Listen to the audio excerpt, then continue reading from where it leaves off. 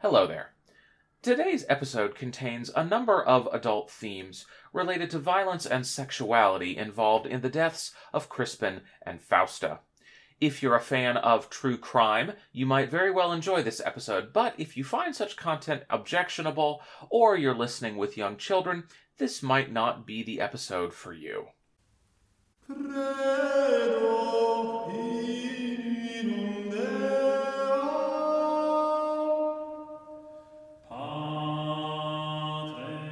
Hello there, and welcome to The Road to Nicaea, Christ, Creed, and Controversy in the Turbulent 4th Century, part of the Earth and Altar Podcast Network.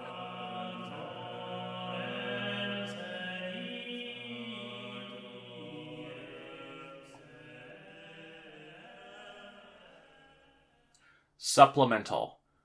The Godfather God-Father, Constantine, and the murders of Crispin and Fausta. Every family has its skeletons in the closet. Most of the time, those skeletons are metaphorical. But with a family as prominent and as ruthless as that of Constantine, the skeletons are often of a more literal character.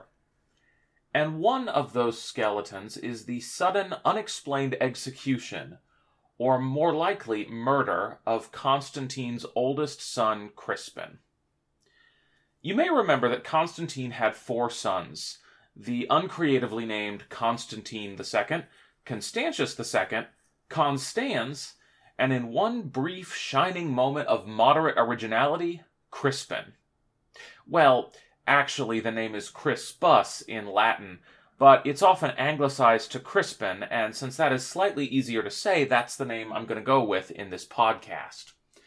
Now, Crispin was the eldest of Constantine's sons, and he was by a woman named Minervina, who was either Constantine's first wife or a concubine. We're not really sure which. Constantine would later put Minervina aside in favor of a more politically expedient marriage to Fausta, the sister of his erstwhile ally Maxentius. It was with Fausta that he had his other children. This was a pretty common thing for up-and-coming emperors in Rome to do, and Crispin remained by his father's side even after Minervina left the picture. In fact, in 317, when Constantine and Licinius were ruling as co-Augusti frenemies, Constantine had Crispin promoted to the rank of Caesar. He also promoted Constantius II, but as Constantius was all of 2 years old at the time, only Crispin was actually functioning as a Caesar. And he functioned well. He fought in his father's campaign against Licinius, winning some crucial victories in that campaign. He also waged very successful campaigns on his own against the Franks in the northwest quadrant of the empire. He also married and had a son in 322, giving Constantine his first grandson. He was appointed the governor of Gaul and Britain, Constantine's historic power base in the empire. So all seems to be going really, really well for Crispin. And then, just 4 years later, in 326, Constantine had him executed by poison.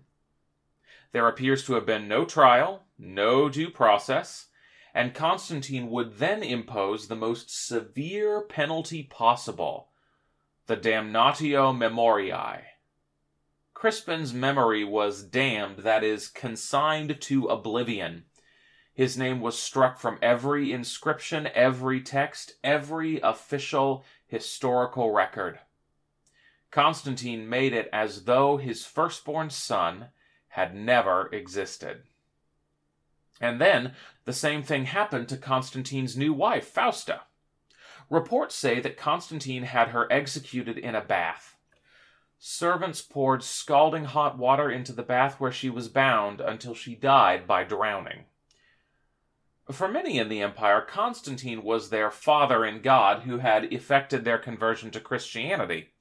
For his actual family, Constantine seems to have ruled it as a very different kind of godfather. What on earth happened here? And how did we go from Crispin being the favored son to being killed without trial or opportunity to speak? And what does Fausta have to do with all of this? Why does she get caught up in this? Well, the short answer is that we don't know for sure.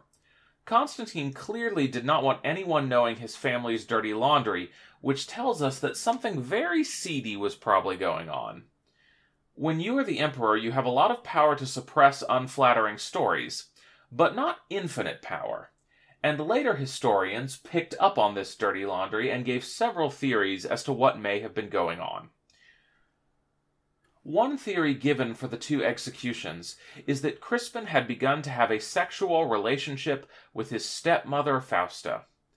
Versions of the story differ in how the blame was placed. Some say that Fausta tried to seduce Crispin, and when he refused, she accused him of seducing her, and Constantine killed Crispin in a fit of rage. Then, when Constantine learned that Fausta had lied, he killed her in a fit of rage. Other writers suggest that Crispin and Fausta had separately committed adultery with different people. Constantine, apparently a strict moralizer, felt this was so inappropriate that both deserved death. Or maybe he wasn't a strict moralizer, but perhaps Constantine just thought that having two adulterers in his squeaky clean Christian household was not a good look, and took matters into his own hands. Modern historians are fairly skeptical of any theory that links Crispin and Fausta sexually. For one thing, at the time this was supposedly happening, Crispin was based in Trier, which is in modern-day Germany, while Fausta was with Constantine in his brand-new imperial capital of Constantinople, which is modern-day Istanbul in Turkey. That's almost 2,500 kilometers of distance between them. Long-distance relationships are hard. Long-distance affairs even more so. So Crispin and Fausta were not really able to pop over to one another's quarters for a casual dinner date. So another ancient theory suggests that Fausta and Crispin were not lovers, but rivals. Crispin, after all, was Constantine's only legitimate heir by a woman other than Fausta, and as the firstborn, he might have been ready to inherit the whole empire over her sons. He was certainly much older than them.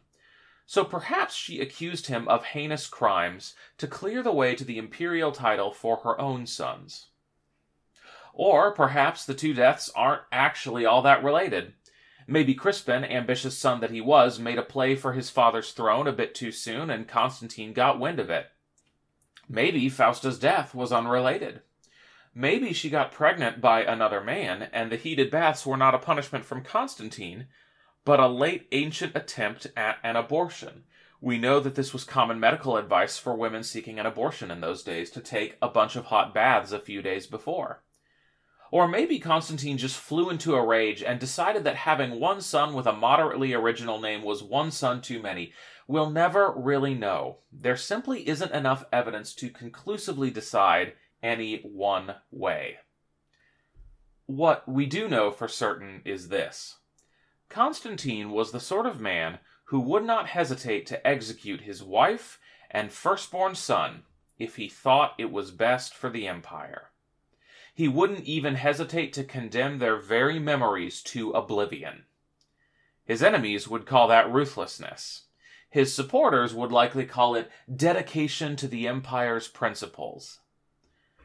I cannot help but note that a man like Constantine, whose whole life was spent fighting for the stability of the Roman Empire, probably viewed even family as subsidiary to that larger goal. Whether Constantine cared more that the empire was ruled stably, or that the empire was ruled by him, is an open question. But one thing we can say for sure, those goals led to some very grisly scenes along the road to Nicaea.